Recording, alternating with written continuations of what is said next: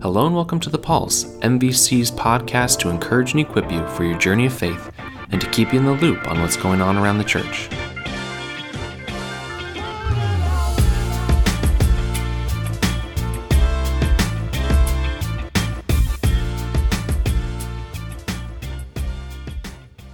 Hello everyone, welcome to episode 175 of The Pulse. David Miles here.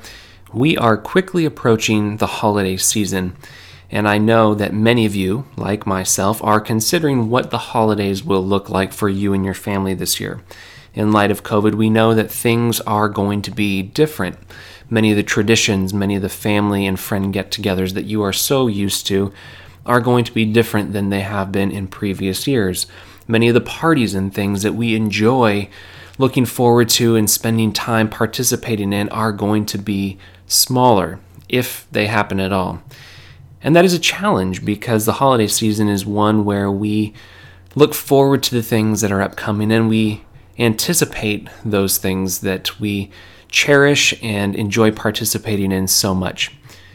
Every year we do our trunk or treat event at the church, and this year it's had to be different. Instead of having the trunk or treat event, we're having the carnival where people in cars can drive through and receive candy. When we move closer to Thanksgiving, we know that the normal family get-togethers that people have are going to be different. And as we move towards Christmas, again, things will look in a little bit different sort of fashion than they normally do. We've been talking lately at the church about Christmas Eve and what Christmas Eve might look like, what sort of services we will need to offer, what sorts of safety precautions we will need to take. It's going to be different, and yet I am excited for this year. I was talking to my wife about this the other day, about how I'm excited for this holiday season because it will require us to slow down. It will mean that we won't be able to go and do and participate in so many of the things that we love.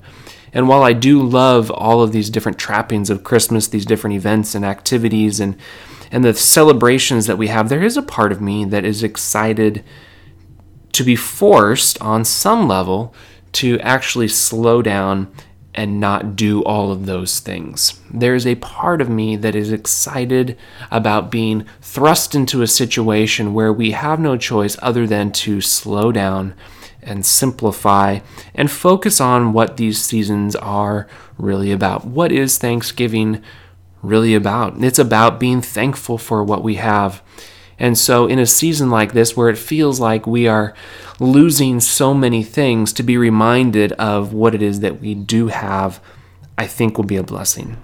To be able to focus in on the real meaning of Christmas and not get so caught up in all of the other activities and various things that can compete for our time and our attention, I think that will be a blessing. As we move closer to the holidays, undoubtedly you will find that there are going to be events and activities and celebrations that you normally participate in a certain way that are going to be different this year. My hope for you, in the same way that I'm hoping this for myself, is that you will be able to see the goodness and the joy that can come from participating in and enjoying things in perhaps a more simplified sort of way. That while some things will be missing from this Thanksgiving and Christmas season, perhaps it will bring about observations about things that are really fantastic that we often overlook. And this will be hard, undoubtedly.